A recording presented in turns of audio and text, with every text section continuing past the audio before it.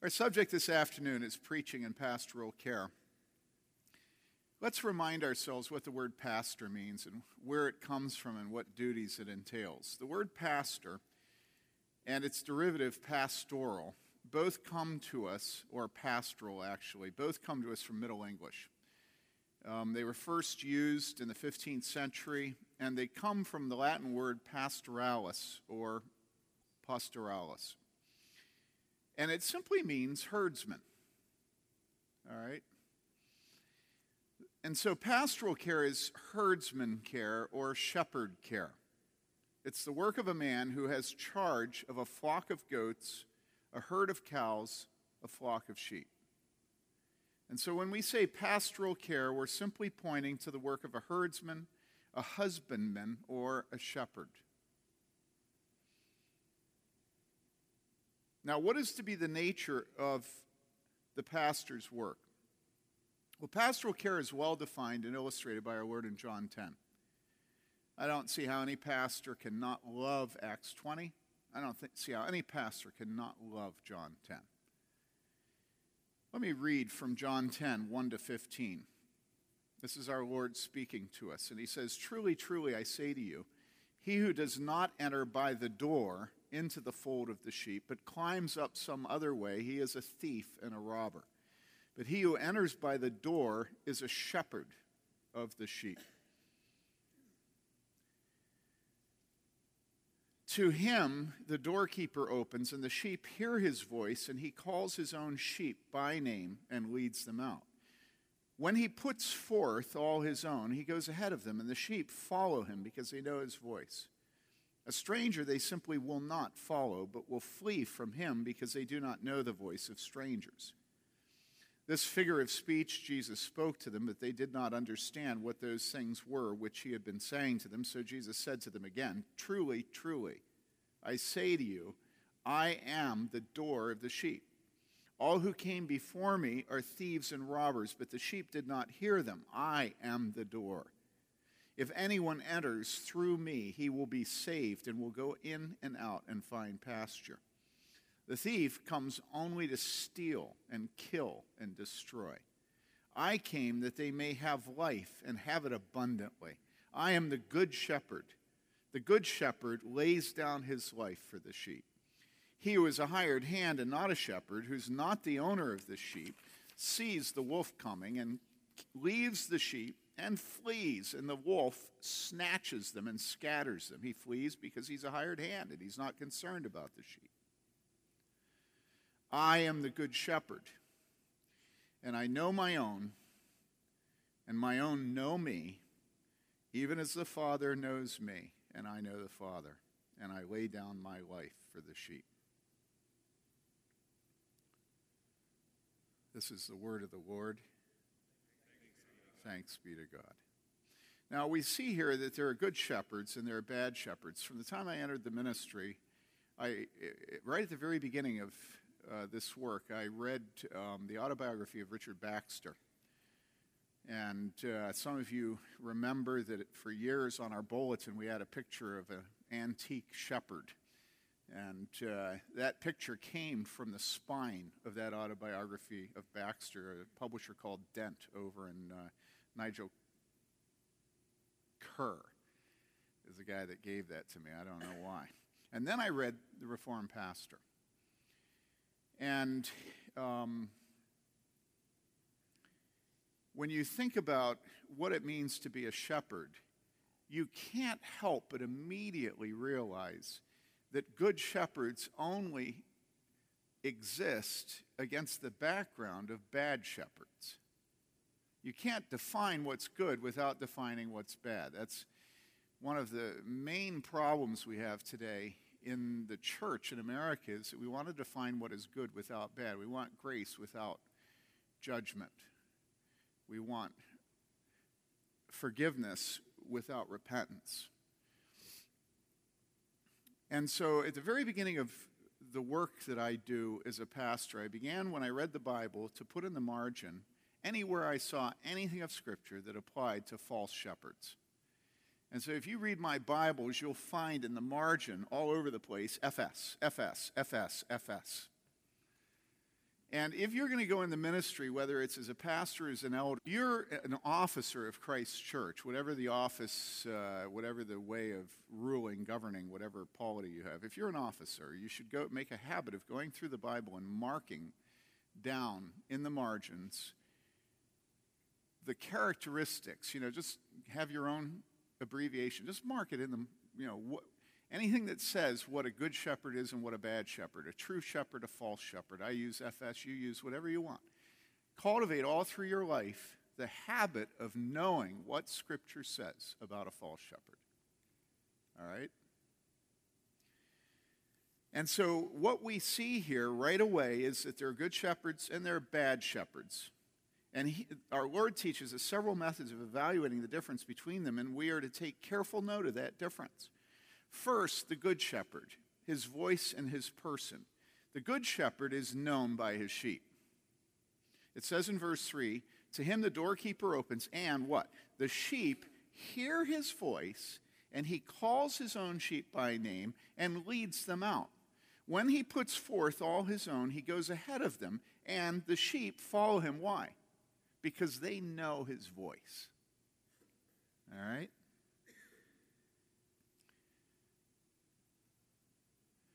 Senior pastors have a position of pride in a church. Stephen was very graceful in what he said earlier in talking about the tendency of counselors to think themselves superior to the preacher. But the truth is, for every counselor that feels himself superior to the preacher, there's 100 of us that feel superior to the counselor. All right? And don't ever think that because the sheep are preferential to you, that means you're better than the counselor. It's bunk. Why do the sheep listen to you in a way they don't to other people? Well, the reason is because they know your voice.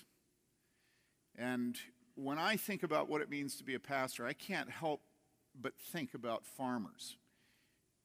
Because if you've ever ministered in a farming community, you've been around milk parlors a lot.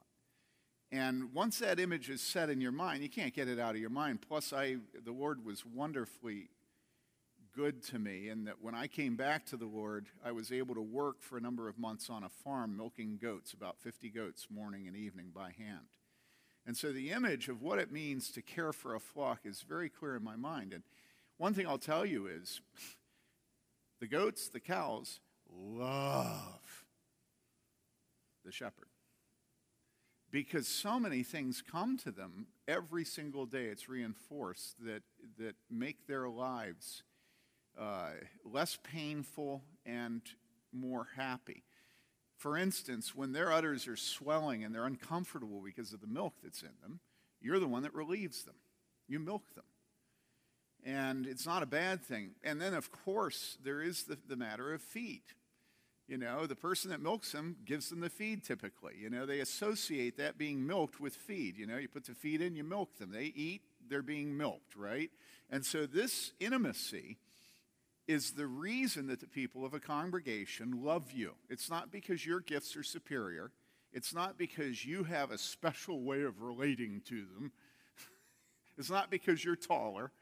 It's because every single week you feed them. And so, of course, they're going to be committed to you in a way they're not to the other men that don't feed them. So don't ever be foolish. It's just like the issue of adultery. You're in counseling and some woman wants you. Why? Well, trust me, it's not because your breath is good. It's because she associates with you affirmation of her existence. You listen to her. She cannot get her husband to listen to her. And that's it. There's nothing romantic about it. You listen to a woman, you can have her. But you don't ever want to do it. Ever want to do it. And so let's start by acknowledging that the reason that the sheep love the shepherd is that they know his voice is because he is their shepherd. He's the one that feeds them. He's the one that milks them. He's the one that sees when they're sick and comes and helps them. Okay? And so the good shepherd is known by his sheep. And what? He calls them by name. Did you notice that in verse 3? He calls his own sheep by name. Now, if you have a herd of one, like these agrarian homeschooling dudes, it's no big deal to know one cow by name, Bessie. When you have 10, it gets not much more difficult. When you have 20 or 30, it gets a little more difficult. When you have 100, it gets more difficult, right? One of the primary benefactors, faithful men financially in the Reformed world was a man named Robert Dendalk. And Robert Dendalk's business was farming. And in the gender-neutral Bible controversy, I was out at Westminster with David, and I don't know, maybe it wasn't that time, but I was talking to Bob Dendalk, and he said, "Where are you from?" I said, "Indiana." He said, "Really?" He said, "We're starting a farm up there." Well, it's those Fair Oaks farms that you see on 65 when you drive, and they have tours, and you can go buy cheese. And he said, "We're just starting a farm up there in northern Indiana, right off 65. He said, "Come on up and I'll give you a tour." Well, for various reasons, I didn't do it. Probably because of my pride. Well, now they have tours that you pay. So I ended up taking a tour. He's now dead. I was just a grunt that paid the money, and I went through, right? Well, they have 35,000 cows that they milk, okay? So we went on this tour, my mother and I. It was sweet. It was really sweet.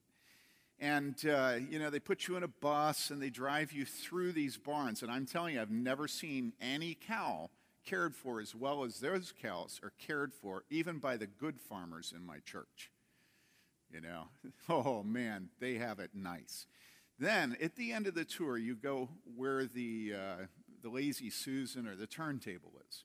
They milk 70 cows at a time, okay? The cows get on. In one revolution, they're done. They get off. On, off. 70 at a time, 3 times a day they're milked. Okay? And while you're up there looking out over this turntable, they tell you that every cow has, apparently on its ear, a transponder. And that as they're milked, the transponder downloads the details about the cow. Every detail they need to know about every single cow they know. They know what the butterfat content is. They know how many pounds each milking. They even know how many steps that cow takes. Okay? They count the steps. Why? They count the steps because that's the best predictor of the health of the cow. Okay? Now, I'm going to come in for the kill. Remember what David and Stephen and David have all been saying, which is the reason we're not shepherds is that we really do not want to know our sheep. Where there's a will, there's a way. Okay? If we don't know our sheep, if we don't know their health, it's because we don't want to know their health. Guys, this is just absolutely true. If you don't want to know what's going on with your wife, you won't know. And how many times we look at our wives and what do? We know they're on the verge of crying. And so we get less sensitive because we just really don't want to deal with emotional baggage right now because we had a hard day. And so here these guys are, and they find, this gets back, it gets back to you talking about the Christians and how pagans are willing to look at the numbers. You know what I'm saying? And so when it comes to cows and milk, we're willing to look at the numbers because we know that the numbers will end up producing numbers for us, right? It's good for the bottom line.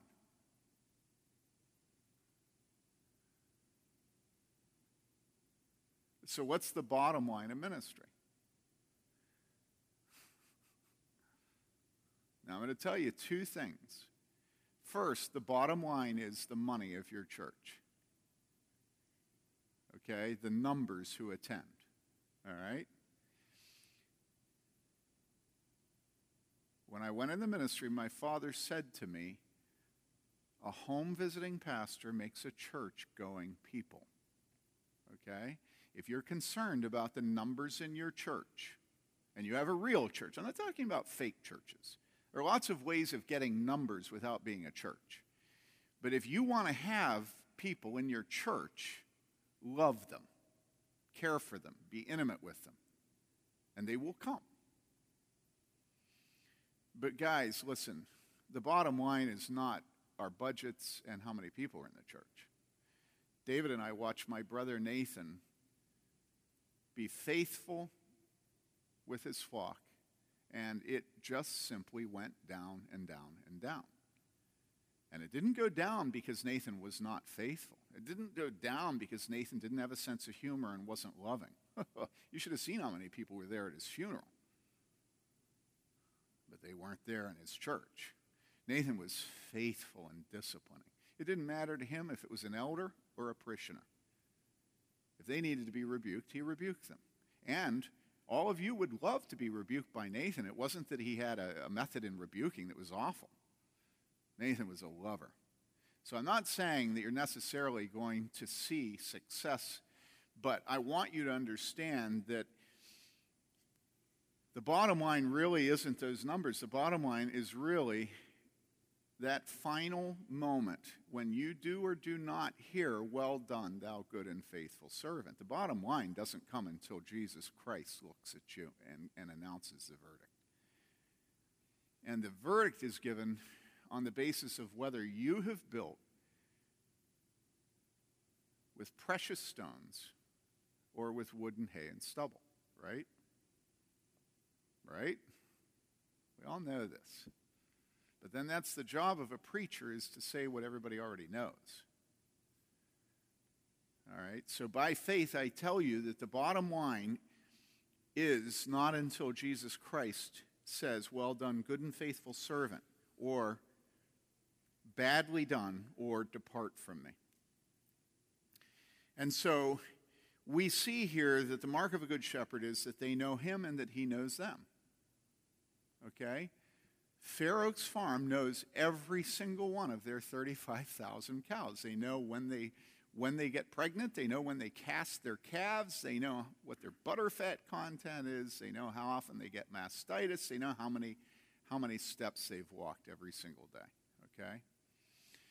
Recently, Joseph sent me an article, and he wrote up this perfect summary of the article at my request. And I have it in my notes. But now I just want to tell you the story because I don't have the time to read the summary, even though it's a wonderful summary. If you want it, send me an email and I'll send it to you. But it's this story about how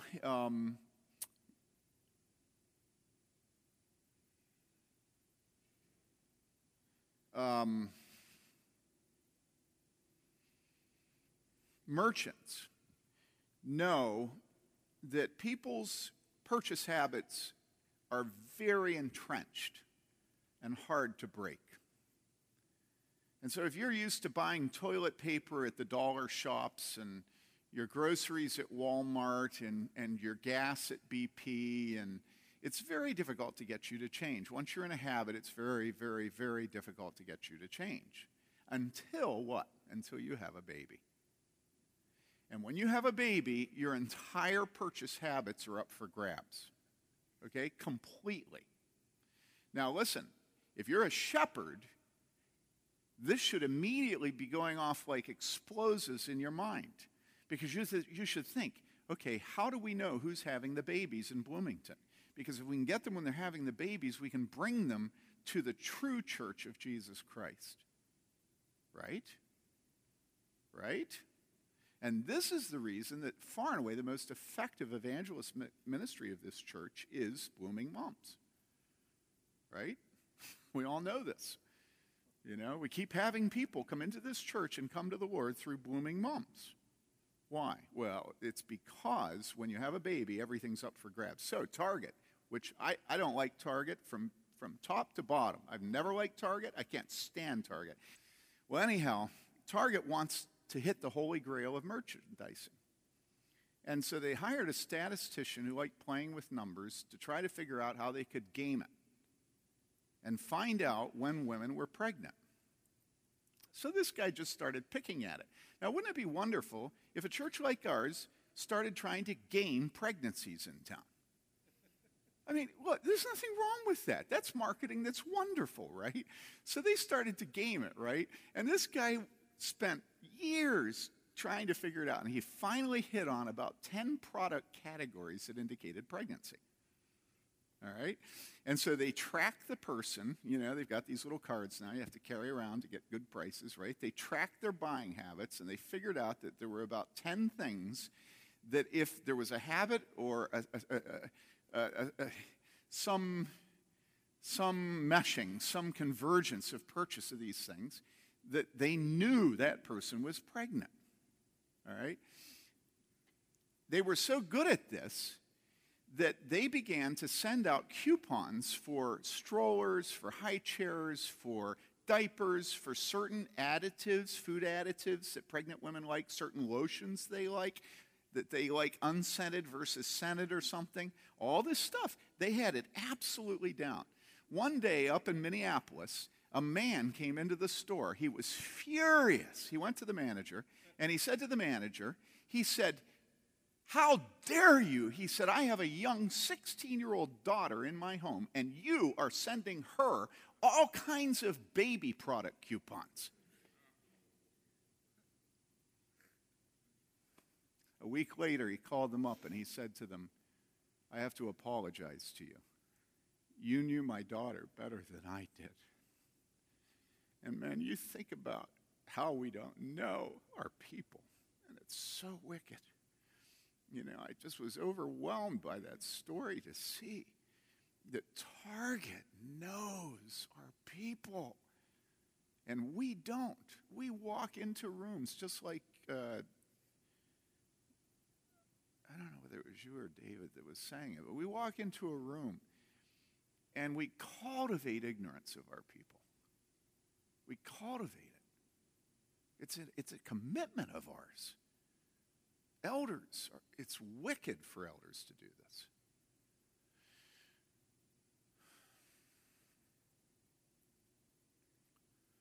Jesus says he calls his own sheep by name and leads them out. I always tell men and women that are preparing to be professors that if they're going to be a professor, for heaven's sakes, can't they please profess? You know, please, would you please profess? You know, if you're going to be an elder, would you please eld? If you're going to be a father, would you please father? If you're going to be a husband, would you please husband? If you're going to be a mother, would you please mother? Don't hire somebody else to raise covenant children. You know? Well, we can't fault them if we're not being pastors, right? We can't fault them.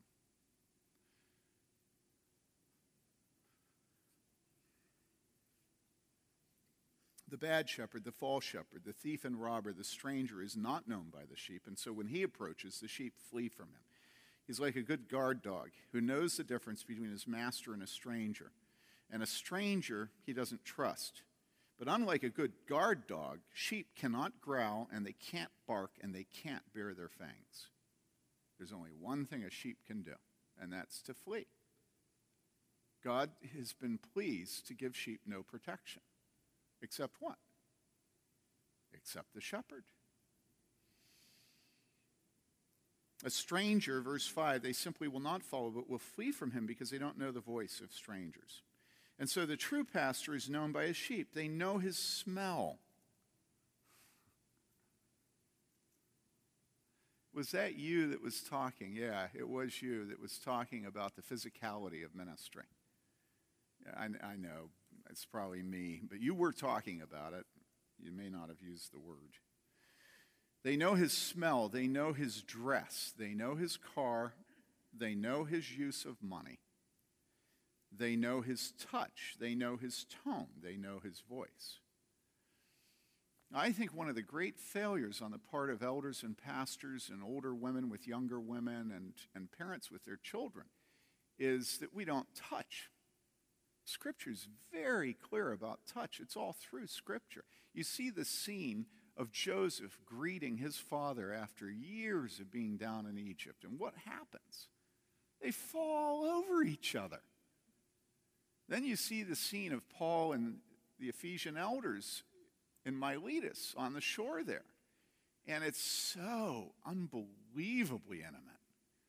You know, they just kissed and cried and cried. And what are we today? We're a bunch of disembodied brains. There's a real spiritual issue there. If you look at a woman and that woman can't meet your eyes, what do you know? You know she's been sexually molested, right? You just know it. Well, you don't go and try to hug her. You give her a distance. Well, you're talking about a man? There can't be any question of your motives in hugging a man. At least with a woman, you know, theoretically, she could think that it's sexual when you hug her, but not a man, you know. And so today, we don't touch people. And I'm telling you, if you touch people, it will build your ministry with them. I promise you this. If you touch people, it will build your ministry. This is the reason that the Apostle Paul says, greet one another with a holy kiss. And this is not culturally relative.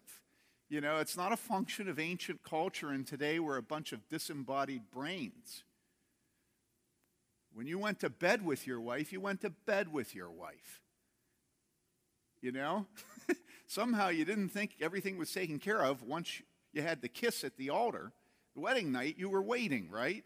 And yet when it comes to our relationships with men, you know why I'm committed to touching men is because there's so many homosexuals in this community. And I think that we should touch men to de-eroticize it. And so that's the reason why I always kiss them. Because I want it to be clear to them that it's not sexual, it's affectional, it's principial, it's spiritual. You know, you've got John at the Last Supper, in the midst of the arriving amongst themselves, the striving amongst themselves, to see which of them is the greatest. And what's John doing? He has his head on Jesus' breast. I mean, we can't even conceive of that, you know.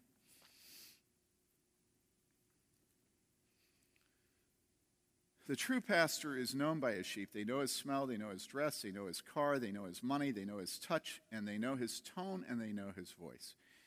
They know his voice, and they follow him. Preaching is not preaching without knowledge of the souls that the preacher is addressing. His calls are to be very specific calls to turn from sin and to believe in Jesus Christ. And it's essential his calls be immersed in personal, intimate knowledge of his souls, the soul God has placed under his authority. In other words, the care of a shepherd for his flock and for every individual sheep is as foundational for preaching as faith in Jesus Christ and submission to the authority of the Word of God. Did you hear me?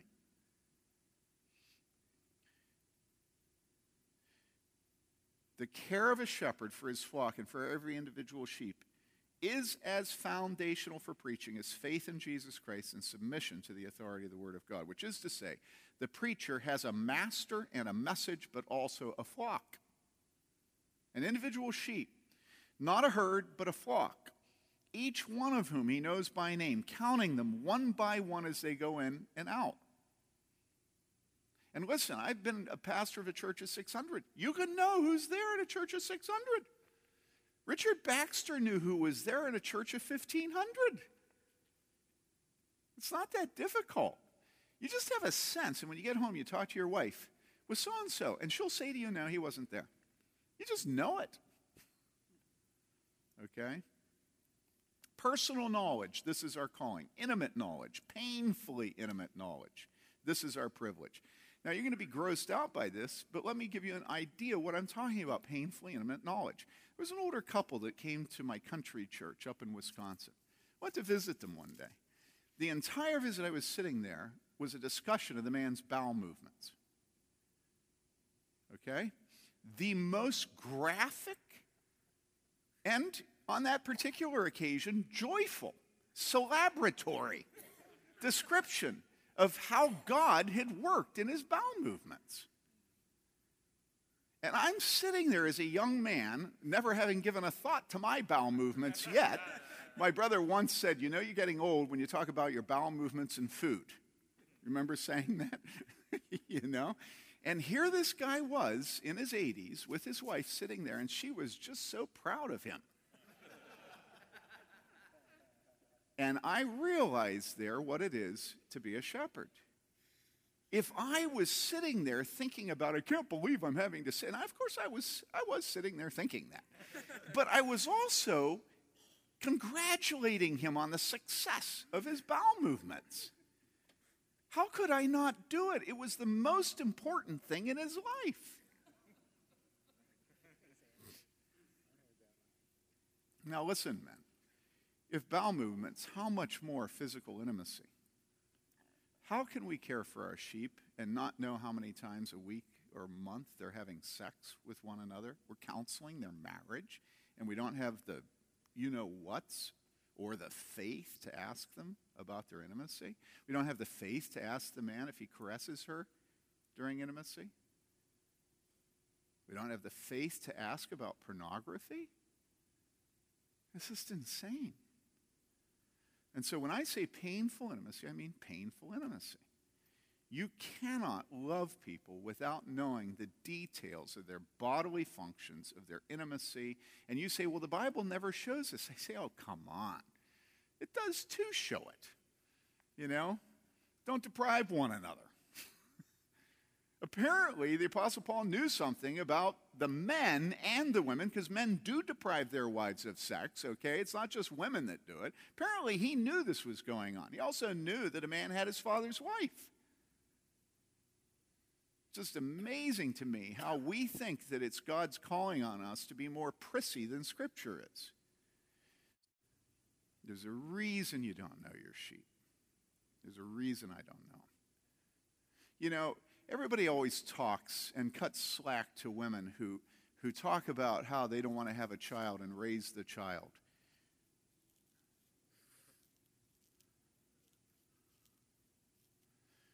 And so they abort their child, right? You know, the child was going to be unwanted. The child was going to grow up without a father. The child was going to grow up in poor socioeconomic situations. The child was going to be a Down syndrome. It's going to have spina bifida, you know. Yeah, everybody just says, well, you know, we didn't want the child to have to suffer a life like that, right? You're all with me. It's such a lie. Because the issue's never the child. The issue is the parent. The parent doesn't want to have to suffer watching a child with Down syndrome be rejected. The parent kills the child because the parent doesn't want to have to suffer the pain of the child. You have children. Everybody have children. You know what I'm talking about. How do you have a child without suffering when the child suffers? You can't do it. And so the reason we as pastors are not knowledgeable about the women and men in our church have been raped, and you say, well, men, and I say, listen, guys, let me tell you, men are raped all the time. That's the final secret, okay? If you don't know about the people in your church who have been raped and who have been beaten.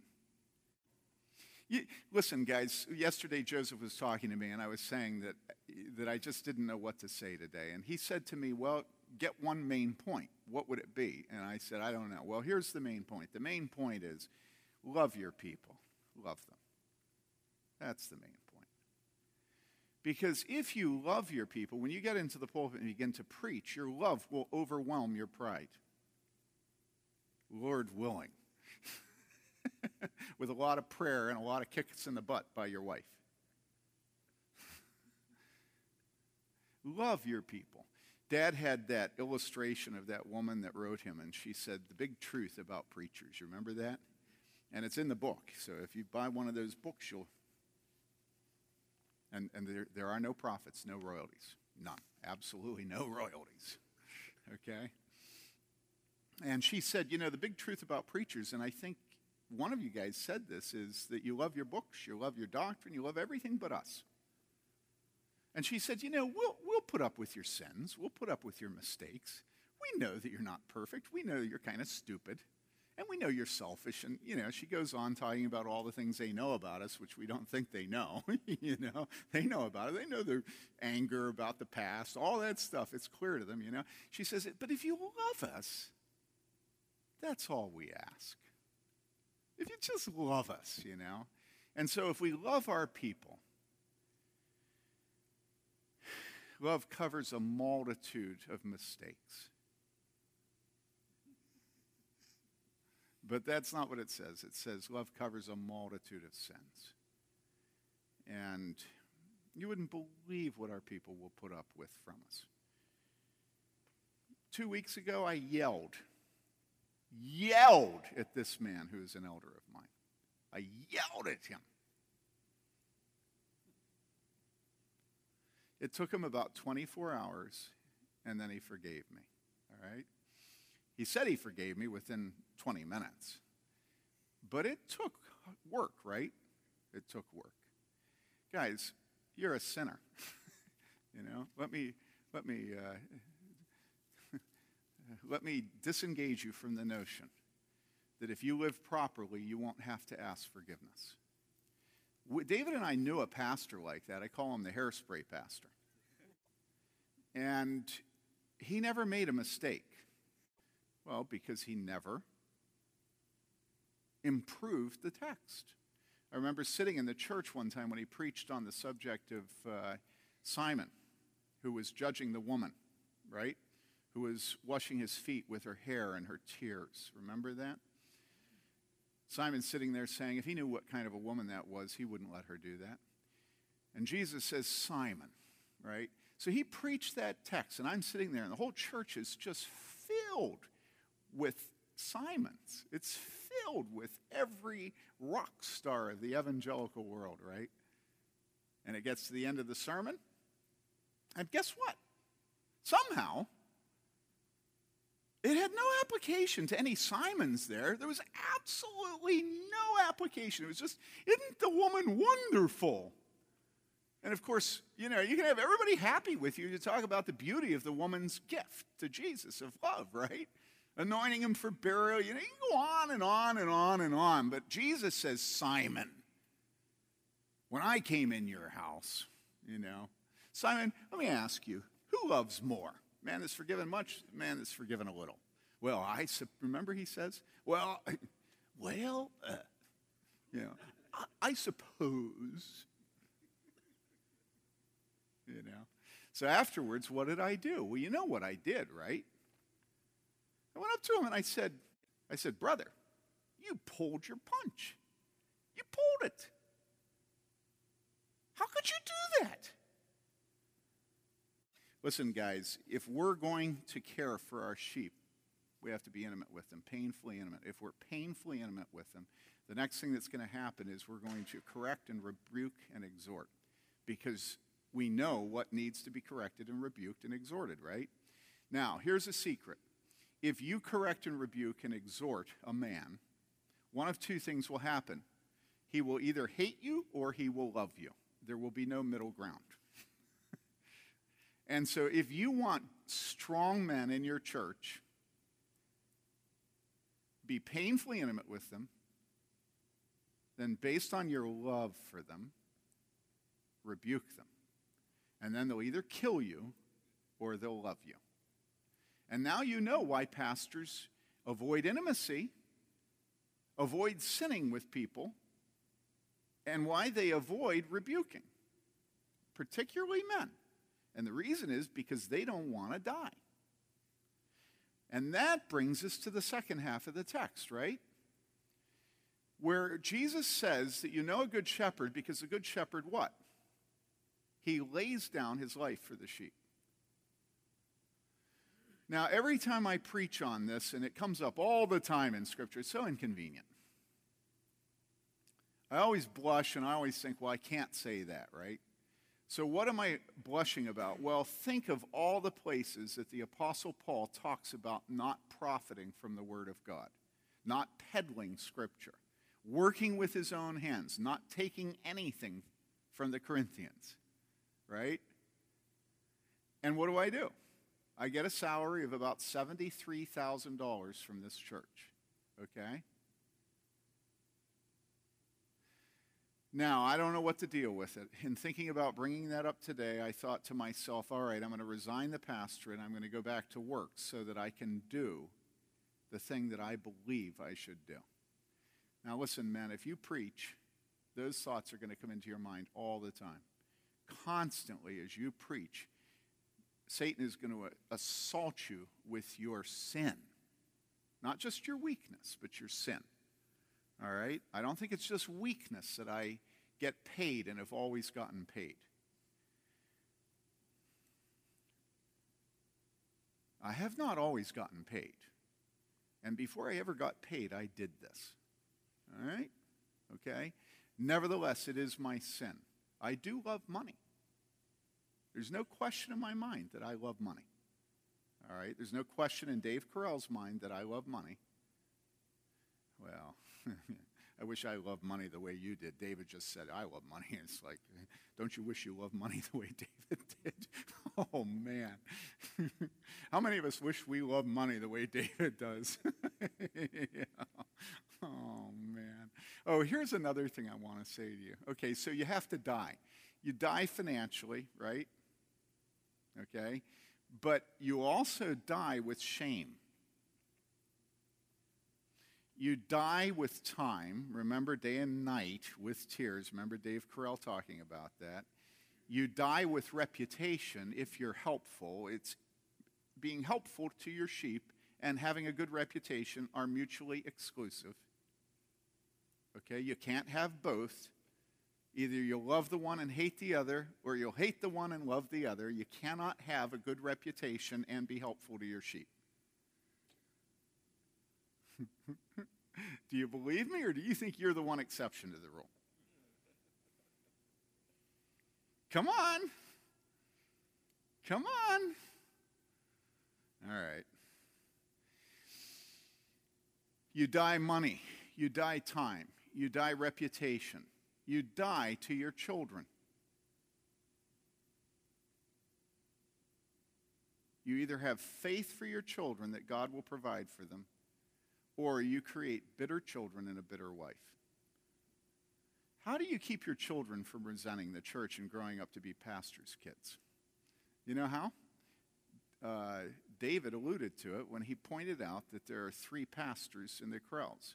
The way you do it is you teach your children to love the church. You never flinch. You don't say, I'm sorry, honey, but I have an elders meeting tonight. You say, I have an elders meeting tonight. You know, come with me. You go to Presbytery, you take your kids with you. You know, and they run up the down elevator at General Assembly as you're off someplace else, you know, and people say, hey, somebody's kids. Yeah, that's Bailey's kids, you know. And they grew up okay. You did that a lot with Michael, right? Yeah. Joseph grew up running up the down elevator at General Assemblies. Or escalator, yeah. Yeah, Joseph would figure it out. Joseph, we want to report on that next year. And so, men, you have to die. And it says what? It says that the good shepherd gives up his life for his sheep, right? He who is a hired hand and not a shepherd, who's not the owner of the sheep, sees the wolf coming and leaves the sheep and flees, and the wolf snatches them and scatters them. He flees because he's a hired hand and is not concerned about the sheep. So if you get paid, does that mean that you can't be a faithful shepherd? No. But it makes it hard. Because I tell you, there is no decision on the part of spiritual leaders that is not a financial decision. And you see my firm resolve on that, and that's because of the whole thing about John MacArthur the last few days. There's absolutely no question that money is at the center of our hearts. And the question is whether or not we love God and discipline money, or whether we love money and discipline God. And that issue comes up constantly. You're going to tell me that a man makes a decision to maximize the exposure of his Bible study notes and that money has nothing to do with it? It's ludicrous. What he says is, I want the most used Bible in the world to be the one that my notes are in because people are using the Bible. And so what he's saying is, I have to use a tool that's evil in order to accomplish good. And that's always the way we rationalize decisions in elders' meetings. What are elders' meetings? Elders' meetings are always a contest between crass utilitarianism and faith. Every decision about discipline is a decision whether to trust God to use the tool he ordained or to have another way of getting where God wants to go, but a different path than he wants us to take. Well, I know that you ordain discipline, but God, we can see in this particular circumstance, discipline's only going to make the people mad. And so we know that you want disciples.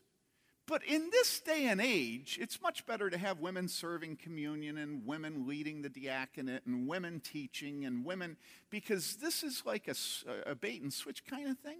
You know, if all the sophisticates of Manhattan are like, if they, we can get them to let down their guard and come in a church. They see women everywhere. We know your goal, God.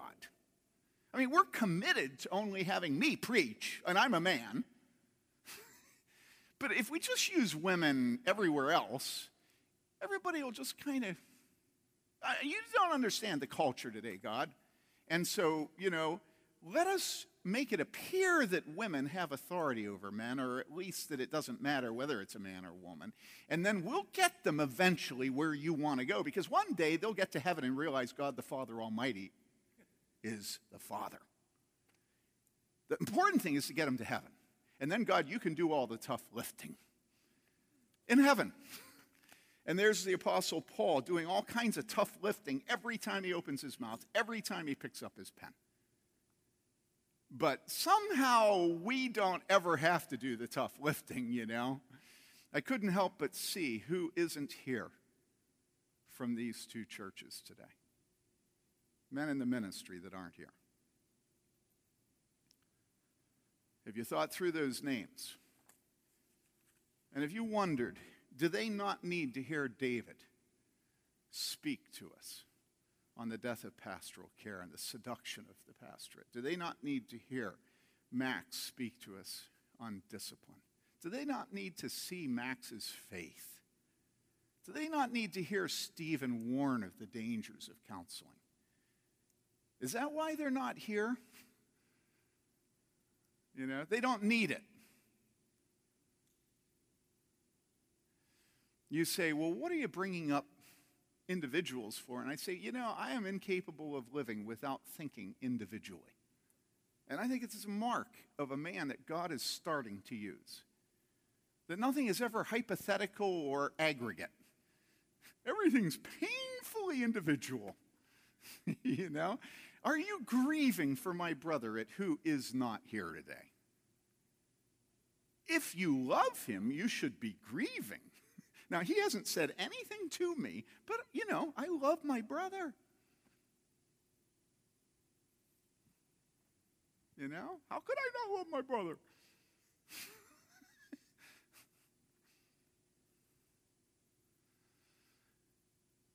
The Good Shepherd lays down his life, his time. He does not apologize to his wife and children for laying them down for the sake of the sheep. Okay? You want to know why wives get bitter and children get nasty? It's because the father is constantly apologizing. He may not ever say, I'm sorry, but it's just clear that he resents his work. Here's an idea. If you love your work, your sons will love the work too. Your wife will love the work too. And if you don't, she'll be bitter. That's just the truth. So if your dad was gaga about the church, guess what? You may be a pastor someday. And if you're gaga about the church, guess what? Your son may be. Not because you raised him telling him he should be a pastor. My father, I don't ever remember in any way Dad pushing me in the slightest to the ministry. Maybe you do. I don't. He just said you can do anything you want in life as long as you go to seminary first. He says that all the time, but you may have forgotten. He said that to you. He said it to all of us. He never said it to me. He said go to law school after seminary. Seriously. Oh, yeah. Why did he pay for me to go to seminary?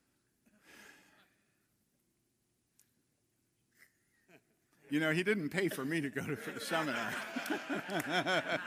I didn't need it. He wanted to encourage me. Yeah. He never did that with me. What he did every single dinner was say, Tim's going to grow up and be a trash man. You remember that? Yeah, that's what he said. He just made fun of me all the time. And for good reason, guys. Trust me.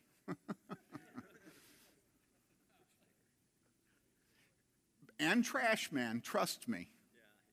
He says ditch digger. All right. Yeah. The good shepherd, guys, lays down his life for the sheep. And if you love the church and you don't apologize for laying down your life and the life of your wife and your children, they'll love the church. And there's nothing more worth loving. You can love your family, but your family will be gone one day. In heaven, there's neither marrying nor the giving of marriage.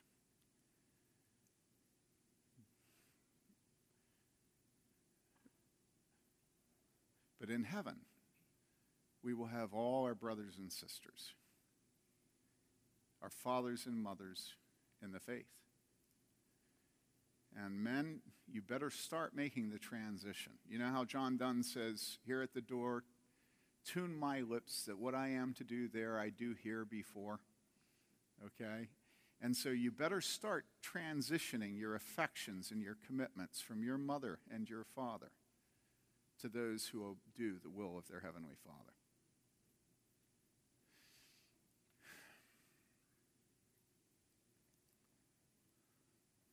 Now, these are the marks of a faithful shepherd. A faithful shepherd is intimate with his sheep, and his sheep are intimate with him. He knows them by name. They know his voice. They know everything about him, right?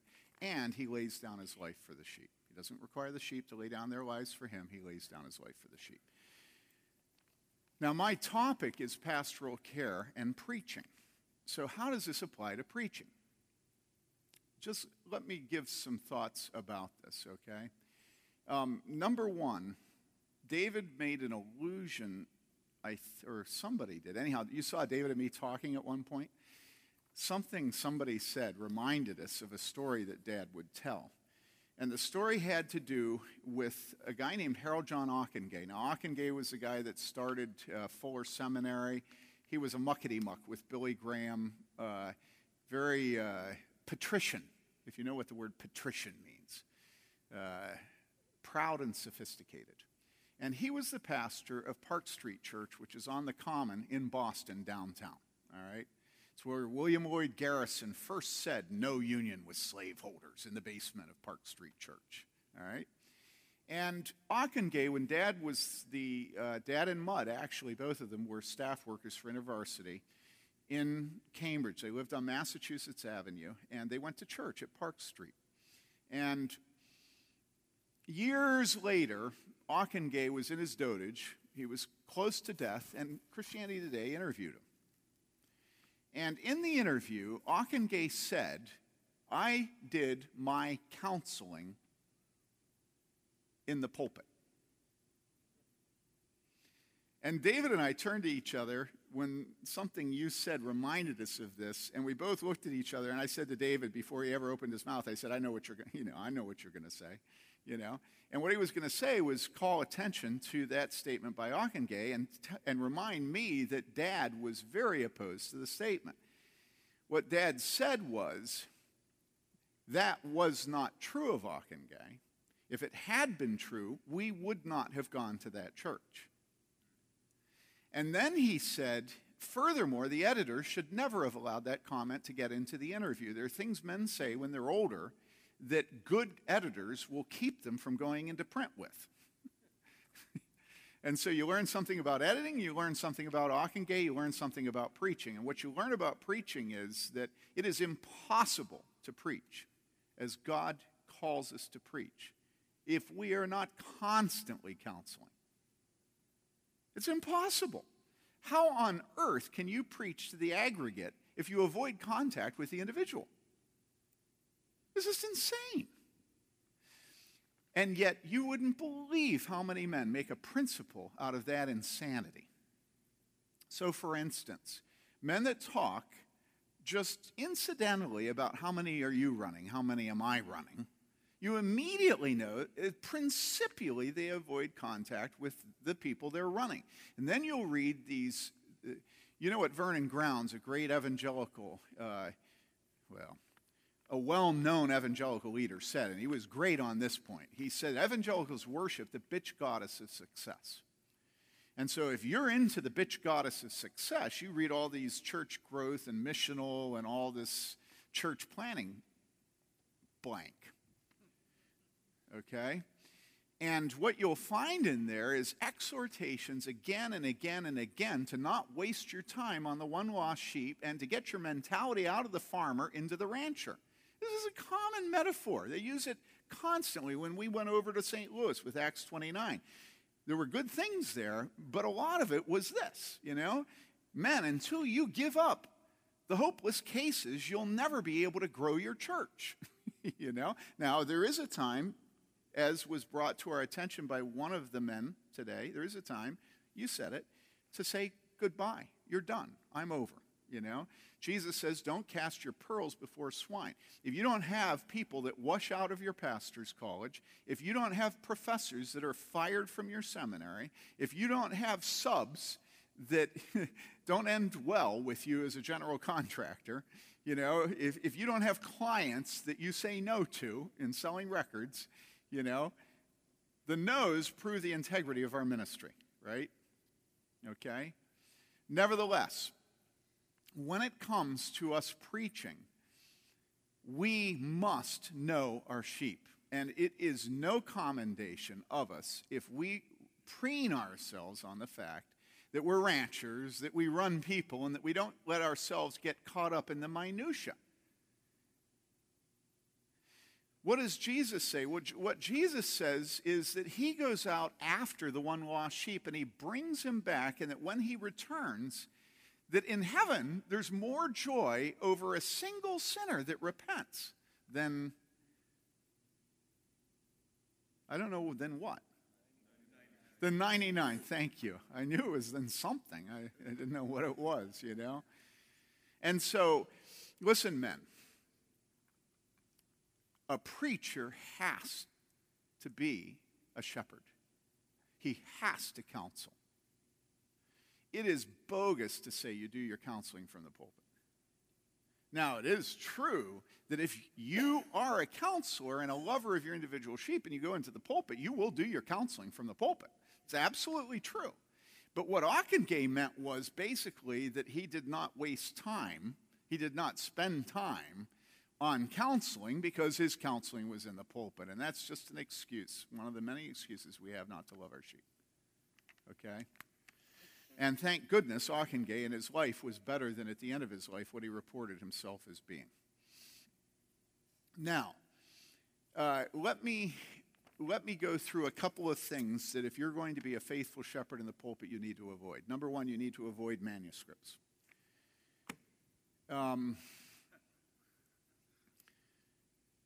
Now, that's hyperbolic. It's not true. If you don't write manuscripts every week, you will not be a good preacher. And so how can they both be true? Well, David and I were given, I don't know if he gave it to you, I don't know who gave it, but Charles Simeon's biography. And I remember reading that very helpful book. I remember reading it and him saying that for the first 4 years of his work, he wrote out all of his sermons in a manuscript, and then finally was able to get away from them. I would say that I have written out manuscripts probably for the first 83, 93, 203, 213, probably 25, 23 years. And what I've seen through the years is that when I'm tied to a manuscript, I'm not helpful, but I am safe. All right? And the way I've rationalized during my life sticking to my manuscript is I've always said to myself, look, I'm undisciplined. If I leave my manuscript, I'm going to sin publicly. And so I need to stick to the manuscript. Well, there's a lot of truth to that if you know me. When I leave the manuscript, I sin. But if I stick to the manuscript, do I sin? And the answer is yes, but it's a different kind of sin, isn't it? When I stick to the manuscript, what I do is I am fearful of men and not of God. I don't trust God. I don't depend on the Holy Spirit. And so you have to do your preparation. This is not an excuse to be lazy. But men, if you go into the pulpit and you want security and safety, you will not be helpful to your people. And if you are, it's an accident, a divine accident. You have to preach looking in the eyeballs of your flock. I cannot tell you how important it is as you preach to look at the people you're preaching to. Look at them. You know, they say Edwards would fix his gaze on the back wall as he preached. And that is felt by many Reformed men to be sort of state of the art. That a sermon should be just as good no matter who you're preaching it to. And I say, it's insane. Can you imagine a doctor fixing his gaze on the back wall and prescribing or diagnosing? It's just insane. The first thing he does is say, strip, and here's a smock. And so you sit there with your crack, you know, hoping the nurse won't come in, you know, and then there are worse things that happen. Okay?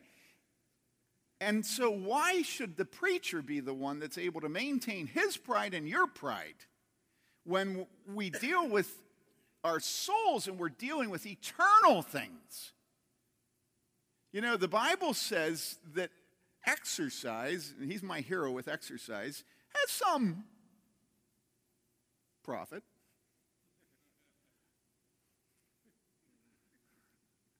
You know, but spiritual discipline. Well, the point is, David is more disciplined spiritually because he's more disciplined physically.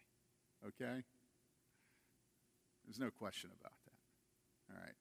But, listen, if we're dealing with souls, and we can understand a fireman, you know, this is a great thing by Kierkegaard where he says, you know, that you know what I'm talking about, where he says, you know, there's a fire and all these people want to be helpful and they bring their thimblefuls of water trying to put out the fire. And he says, what does the fire chief say? The fire chief says, to hell with your thimblefuls. Calls the cop, get these people out of here, you know. Well, if that's the way the fire chief is when it's just a fire, how do we justify the fact that we maintain the pride of our people and our own pride when we're heralds of Christ? How do we justify the fact that Edwards looked there and Edwards confessed that he was uncomfortable having personal consultations? Edwards said this, you know, about himself. Edwards is wonderful, but let's not make a principle out of the place where he was bad, you know? It's good to look in your eyes because I know when you're confused. I know when you're hopeful. I know when you're faith-filled because of what I'm saying. I know when I'm scaring you. I know when I sprayed you with my saliva. I know when I'm violating your body space, you know. You have to look in their eyes. And if your eyes are tied to your manuscript, you can't do that. You have to read your people. Because as you look in their eyes, you won't just see what their eyes are doing. Immediately you'll remember the counseling appointment earlier in the week. Everything will come back to you. And you'll remember, oh yeah, that woman listening to me right now, and I'm not going to say it. And then all of a sudden your head will explode and you'll go into a direction you never had on the page. And if you're stuck with that manuscript, you can't do that. And you'd say, well, that's good. I'd say, no, it's not good. Does Paul ever write a letter that's not running off on rabbit tails that every professor of rhetoric and composition and homiletics would absolutely condemn, let alone logic, ad hominem. What's that about? I keep telling guys, look, Galatians is such a good book, right? Everybody loves Galatians, I say, here's an idea. It doesn't just teach us the doctrine of justification. It also shows us a pastor and the tools he uses.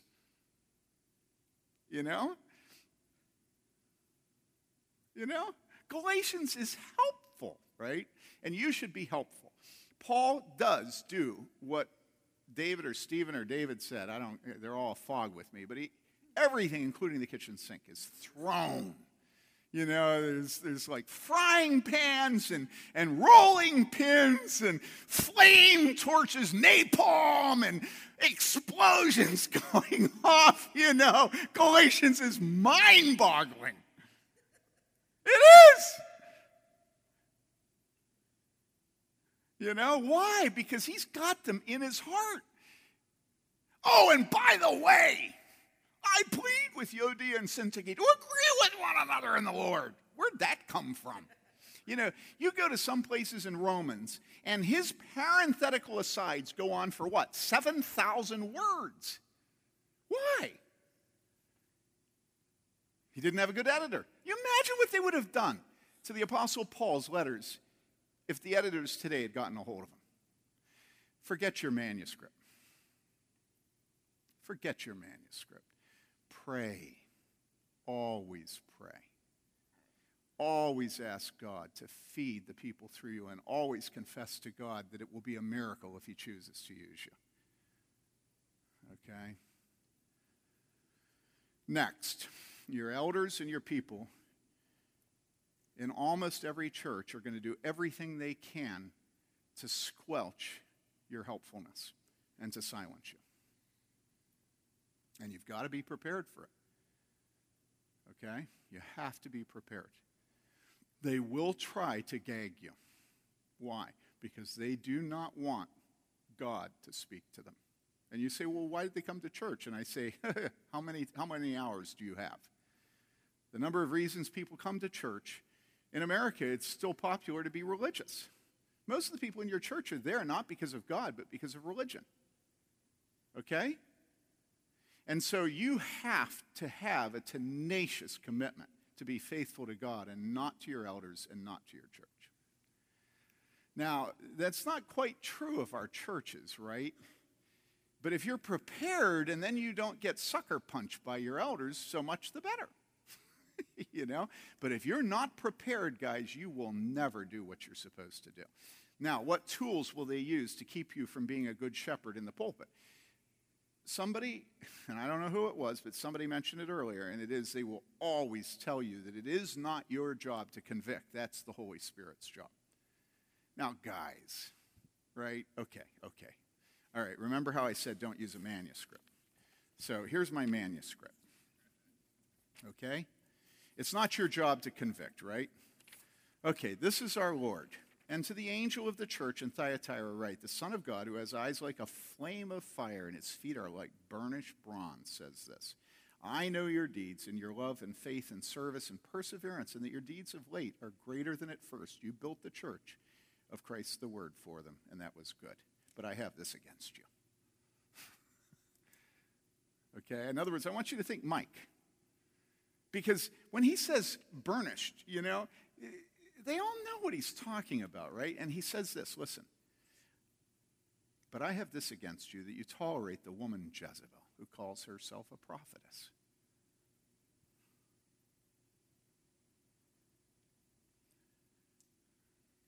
And she teaches and leads my bondservants astray so that they commit acts of immorality and eat things sacrificed to idols. I gave her time to repent, and she does not want to repent of her immorality. Behold, I will throw her on a bed of sickness, and those who commit adultery with her into great tribulation, unless they repent of her deeds, and I will kill her children with pestilence. Now, it's not our job to convict. And you know what they'll do here? They'll say, well, yeah, but that's Jesus. That's what I was saying. It's the Holy Spirit, Jesus, It's his job to convict. You say, okay, Jesus also says this. Jesus also says,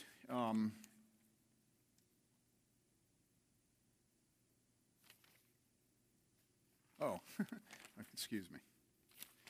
Jesus also says this, no servant can serve two masters, for either will hate the one and love the other, or else will be devoted to one and despise the other. He can't serve God and wealth. Now the Pharisees, parenthetical note, now the Pharisees, who were lovers of money, were listening to all these things and were scoffing at him, and he said to them, you are those who justify yourselves in the sight of men, but God knows your hearts, for that which is highly esteemed among men is detestable in the sight of God. The law and the prophets were proclaimed until John. Since that time, the gospel of the kingdom of God has been preached, and everyone is forcing his way into it. But it is easier for heaven and earth to pass away than for one stroke of a letter of the law to fail. Everyone who divorces his wife and marries another commits adultery. And he who marries one who is divorced from a husband commits adultery. Now, there was a rich man, and he habitually dressed in purple and fine linen, joyously living in splendor every day. And a poor man named Lazarus was laid at his gate, covered with sores, and longing to be fed with the crumbs which were falling from the rich man's table. Besides, even the dogs were coming and licking his sores.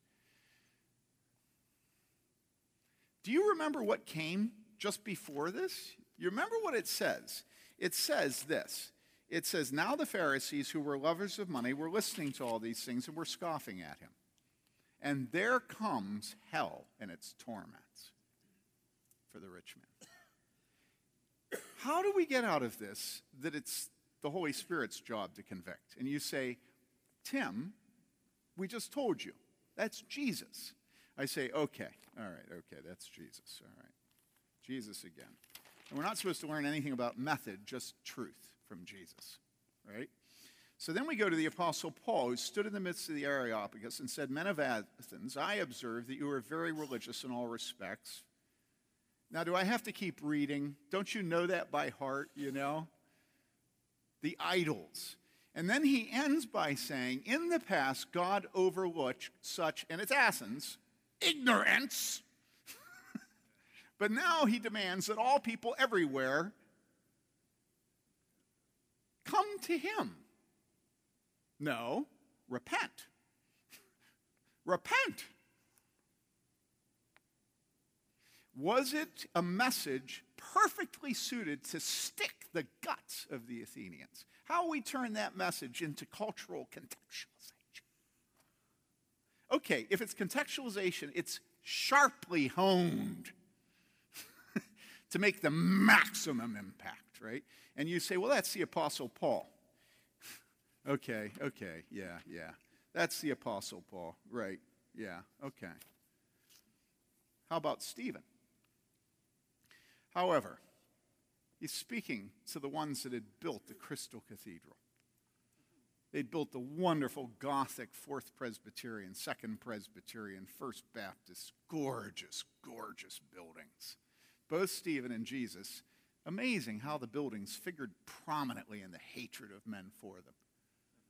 Okay? Beautiful buildings. Oh, God needs our beautiful buildings. However, the Most High does not dwell in houses made by human hands. As the prophet says, heaven is my throne, and earth is the footstool of my feet. What kind of house will you build for me? Says the Lord. Or what place is there for my repose? Was it not my hand which made all these things? Do you think that Stephen has their number? Do you think he's convicting them? And then he says this, you men who are stiff-necked and uncircumcised.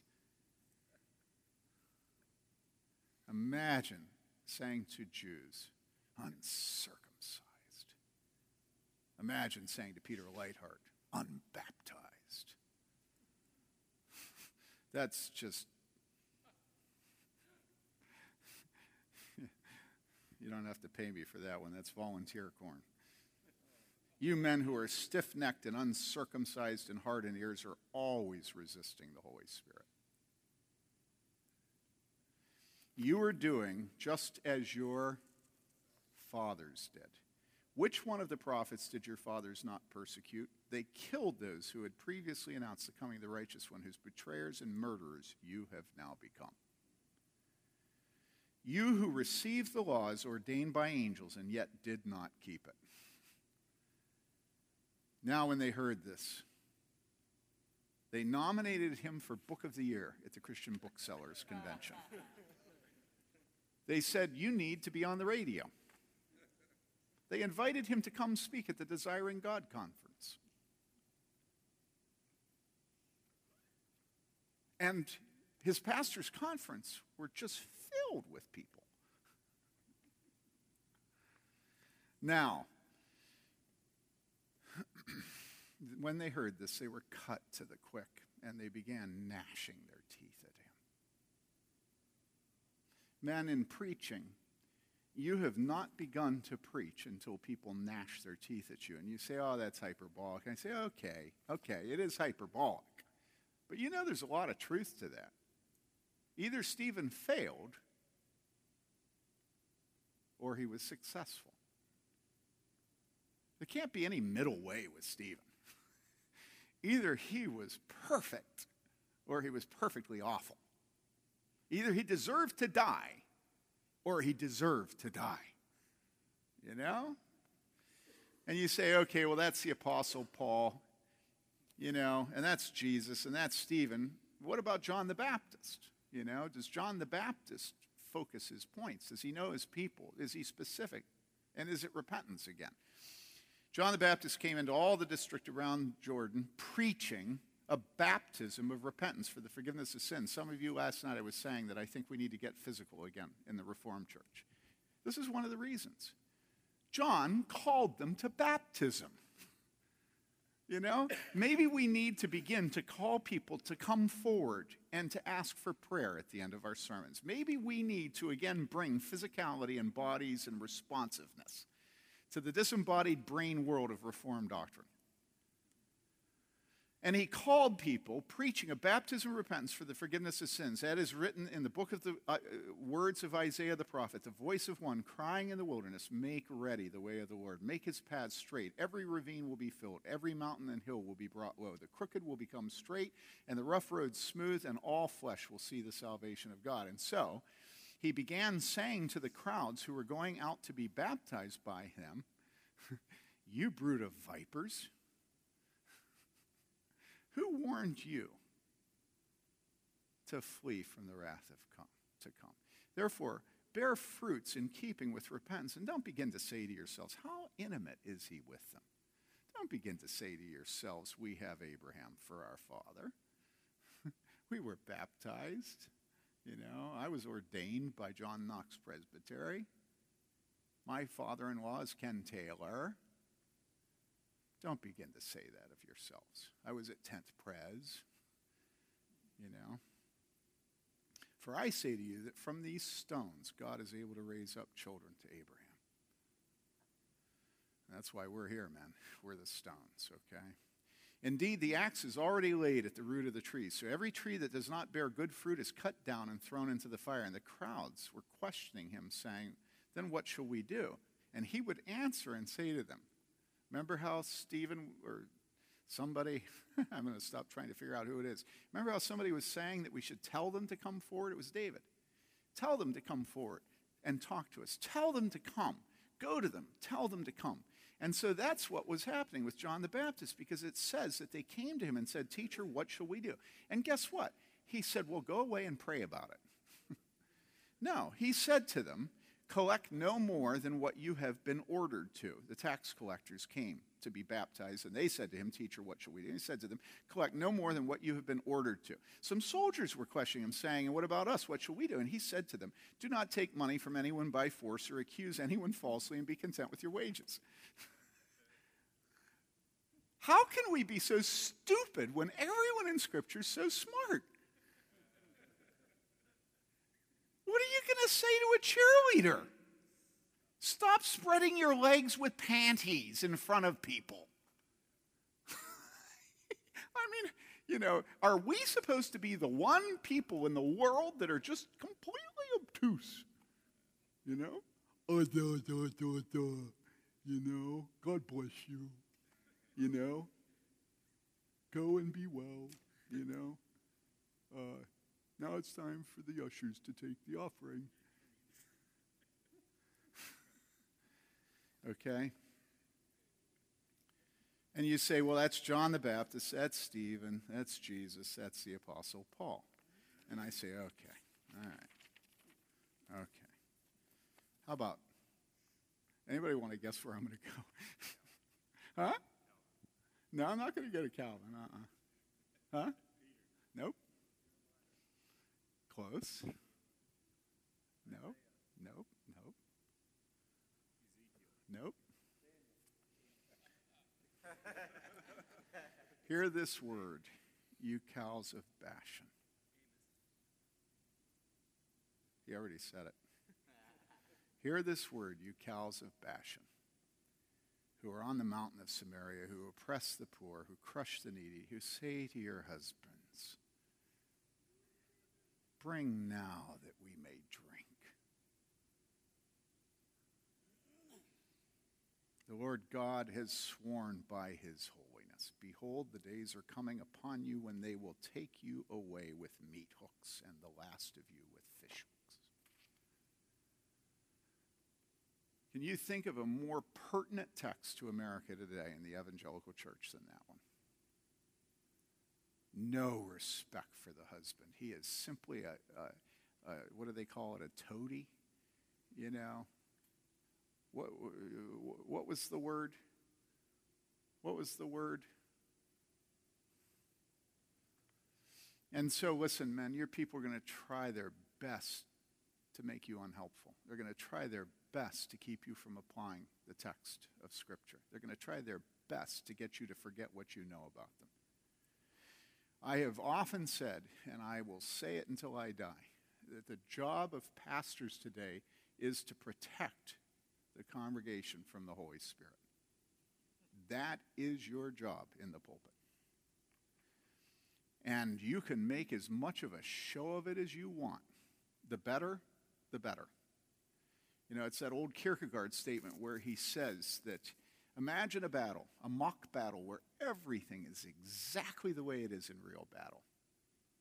He says, you know, you've got the volley of musketry, it's blanks, but it's volley. You've got the standards, you've got the bugles blowing, you've got the artillery, you have the supply lines going back and forth and back and forth, the commanders yelling, you've got the marching, you've got absolutely everything exactly the way it is in real battle. Only one thing's missing, and that's the danger. And he says, so it is with Christian preaching today. There's no danger in the evangelical world today. There's no danger in the PCA. There's no danger in Wesleyan. I'm absolutely certain of it. And yet, the Bible calls us soldiers of Christ. The Bible calls us to die. The Apostle Paul describes his service, and everything about it sounds as if he's a Marine. You know? And not a Marine in Somalia where they were afraid to die, you know. The kind of Marine John's describing, where he was home this last time, they're about to be, what do they say, deployed. And John, I say to him, do you want to go? Afghanistan. He says, every single man in my squad, my company, whatever, every single last one of us wants to go. You go in front of a presbytery meeting, how many of you want to go? You know what they say about chaplains? I heard this again and again and again. In the military, you never see a chaplain on the front lines. And all that is a reflection of what we're like here. We made such a studied avoidance of the breaches in the wall. Make a big show of going over to the part of the wall that's high and lifted up and secure, and we go to the top of it and we march up and down and spit on the enemies and march up and down, you know, and occasionally just let one loose, you know, lob a grenade here, there, and the other place, you know, and then go down the stairs into the security of the city. And meanwhile, the women and the children are over at the gap in the wall, and they're dying, and there's blood flowing everywhere, and the city is being taken. And somehow, we're not there. You know, we realize that it's the Holy Spirit's job to convict. And we realize that we need to have a manuscript, and we realize that we can't show our sins to people because then they'll despise us. Familiarity breeds contempt. So the moral of the story is avoid familiarity. You know? And the wall, the breach in the wall is humongous. Imagine a larger breach in the wall than the notion of what it means to be a man and a woman. Can you think of a larger breach in the wall? God puts his fatherhood on the man. Creates him first. And today, the church, the entire church, is committed to eviscerating sexuality of any higher significance. And then we think we can be missional, we can be gospel-centered, we can be biblical, we can give expositional, exegetical sermons, and avoid the fact that in front of us are mothers and fathers, sons and daughters, grandmothers and grandfathers, men and women. And then, when some of us say, okay, you ready? Remember, Clearnote, there's a gap in the wall! And they say, what are you, Johnny One Note? What has to do with being men and women? Dude, get some proportion. Well, people are dying! Oh, chill out. Take a vacation. Take a chill pill.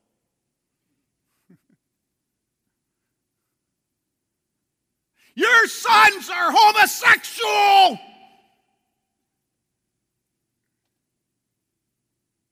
You never taught them what it was to be a man. Your daughters are butch or cheerleaders. That's the two options today. You're like, oh, dude, this is just like too heavy.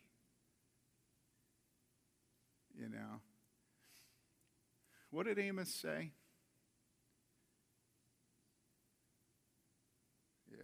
Yeah.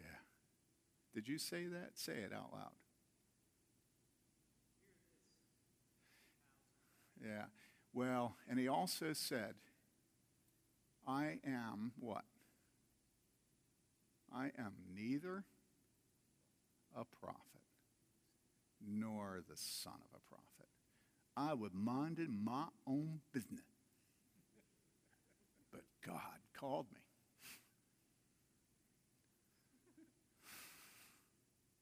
He was a fig trimmer or whatever the word means. Do you guys know that when we were in seminary, there was a man that came from Trinity Evangelical Divinity School named Thomas McComiskey. I want to say McComiskey. And he came and he taught the minor prophets.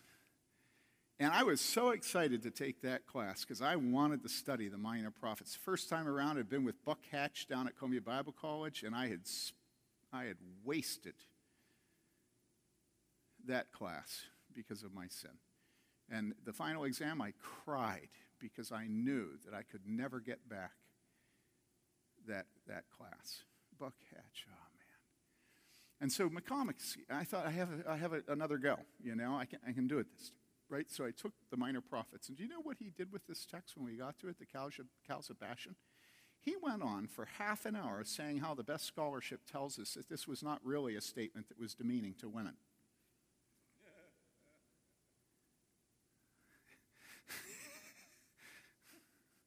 It was just mind-boggling. How could we convince people? And it was so clear that all he wanted to do was avoid being accused of, being insensitive to women, And I think, that's a perfect illustration of how we preach today. First, we avoid knowing our sheep, and then we avoid our sheep knowing us, and then we read from a manuscript. And then we run as far as we can from the breaches in the wall, and then we don't apply, and we don't speak to the conscience, and the money machine keeps going on. It just keeps giving. One last thing and I'll end. It's very helpful as you preach and as you shepherd to think of doctors, because doctors are maybe the last profession that has any vestige of authority and fiduciary obligations that he can be sued for not keeping. And so as you preach and as you do pastoral care, think of doctors. And one of the things you have to think about, and if you love Martin Lloyd-Jones the way many of us do, it's the crowning achievement of Lloyd-Jones that he approaches everything he does diagnostically. And it's because he had been a doctor. You have to diagnose as a preacher. And you need to preach to the cancers, the whatever the disease. You have to preach to that. And once again, there are two things to watch very closely. Number one, your elders will do their best to usurp your responsibility to diagnose your flock. I remember for probably, 10 years, 9 years, I would have lunch every week with my head elder. And every single week, that man would sit there in the restaurant telling me that I was failing my flock in my sermons every single week. Week after week, year after year. And he would say, he loved me. And he'd tell me that nobody loves their sheep the way I do. He'd always tell me that. But then he would, every single week, he would tell me that my preaching was not what the people needed. And what he always said was, Tim, people's lives are difficult. They just need to be encouraged. Tim, people's lives are difficult. They just need to be encouraged. And I'd look at a woman whose husband was terribly wicked. And she'd come out, she'd be crying. She would be under conviction of sin, and she'd thank me and thank me and thank me. And then I'd go to lunch with him, and he'd say, people just need to be encouraged. And nobody had a more discouraging life than that woman. And somehow, the more the Holy Spirit convicted her of sin, the more stronger she got. And so your elders are going to constantly try to tell you that they know better than you do. And let me tell you something. If you give in to them, you've failed your flock. Okay? You failed your flock. If your elders know better than you know what your people need, you've failed your flock. You have an obligation to know your elders board better than anybody does. You have an obligation to know your flock better than anybody does, right? Is everybody with me? That's your job. That's what a shepherd does. All right? Don't let them usurp your obligation before God to diagnose your flock and to focus your therapy, your medicine on what the need is, right? Everybody's with me now, right? Okay, I've nailed that point. Now I'm going to move over here. Always use the other elders and pastors to diagnose your flock and to focus your therapy. And I don't know how they work together, but they do. And maybe it's who you can trust and who you can't trust. If you are the limits of the spiritual commitment and faith and godliness and courage of your church, it's a sad church. If you don't depend on your elders and the other pastors, there's something wrong with you or something wrong with them. And you better find another place to minister. Right? Does this make sense? So I'll end with this. Think. Who am I with every single week? Think. Who am I with?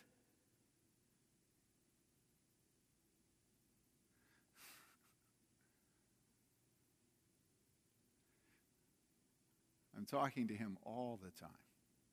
And he's telling me what's right and wrong with what I'm doing. David, my brother. Okay? What he doesn't like that I've done, what he thinks we need to do. And this has been going on for 25 years now.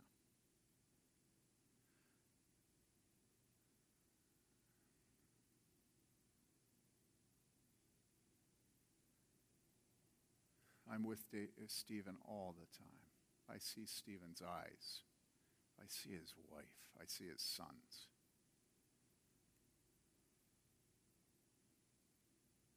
I'm carried on the ox shoulders of Dave Carell.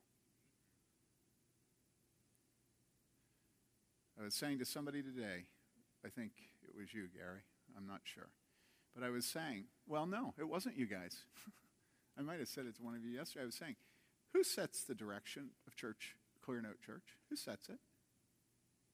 I do, right? Because I preach most of the time. I set the direction, right? It's true. Who sets the direction? There's no question it's Dave Carell. There's no question. And why am I giggling? Because I'm a girl? I'm giggling because it's so utterly delightful how God uses people in churches to build the body up. And so it's your privilege to face down the elder who's always the counsel of despair. And it's your job to listen carefully to the ones that the Lord is moving and who have faith. You have to know the difference. Your ministry is built on your elders. You will live and die by your elders. I tell people that are planning churches, nothing blows up more new churches than making bad choices about who your elders are. Okay? And so you look at the men here. You look at Lucas. What do I get from Lucas when I preach, men? Are you with me? Those of you that know Lucas, you're with me. Right? What do I get from Ben? You wouldn't think I get anything from Ben, right? Right? I do. What do I get from David Wegner? And then I can go right down to David, I've done you. What do I get from Alex? And I can go right down every single one of these rows, and I'm telling you, men, if you throw yourself in the gap of the wall, what happens? I'm guaranteeing you that your head will scream, I'm going to die. It'll just scream, I'm going to die, I'm going to die. You may die for 10, 20 years, you may die. You may be in the wilderness 40 years.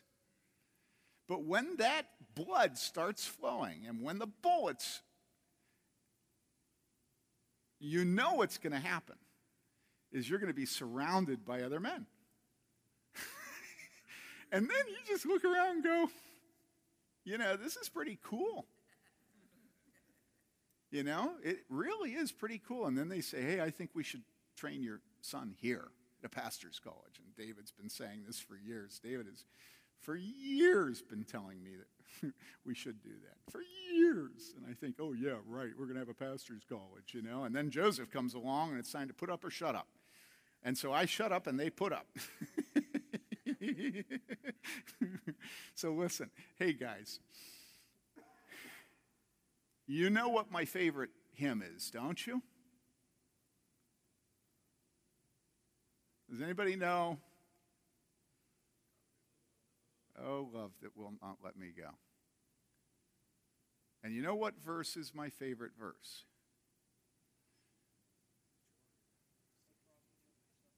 O cross that lifteth up my head, I dare not ask to fly, to run from thee. I lay in dust life's glory, dead. And from the ground there blossoms red, life that shall endless be. And listen, the older you get, the more you'll be aware of your sin and the more you'll think that you are not going to make it. And even that isn't wrong. Okay? Let's pray. Father, thank you for these men. Thank you that you have given me the privilege of being loved by them and loving them. Thank you for their wives. Thank you for their children. Thank you that you have protected us by giving us a humble building and giving us a humble, small group to share these labors together. And we pray, Lord, that you will be merciful to us despite our sin, that you will cover it with the blood of our Lord Jesus Christ, and that you will bring us safely to that point where by your grace, your power, your Holy Spirit, we hear, well done, thou good and faithful servant. Now enter into the joy that I have prepared for you. Thank you for these men, Lord. Thank you for them. And we pray this in Jesus' name. Amen.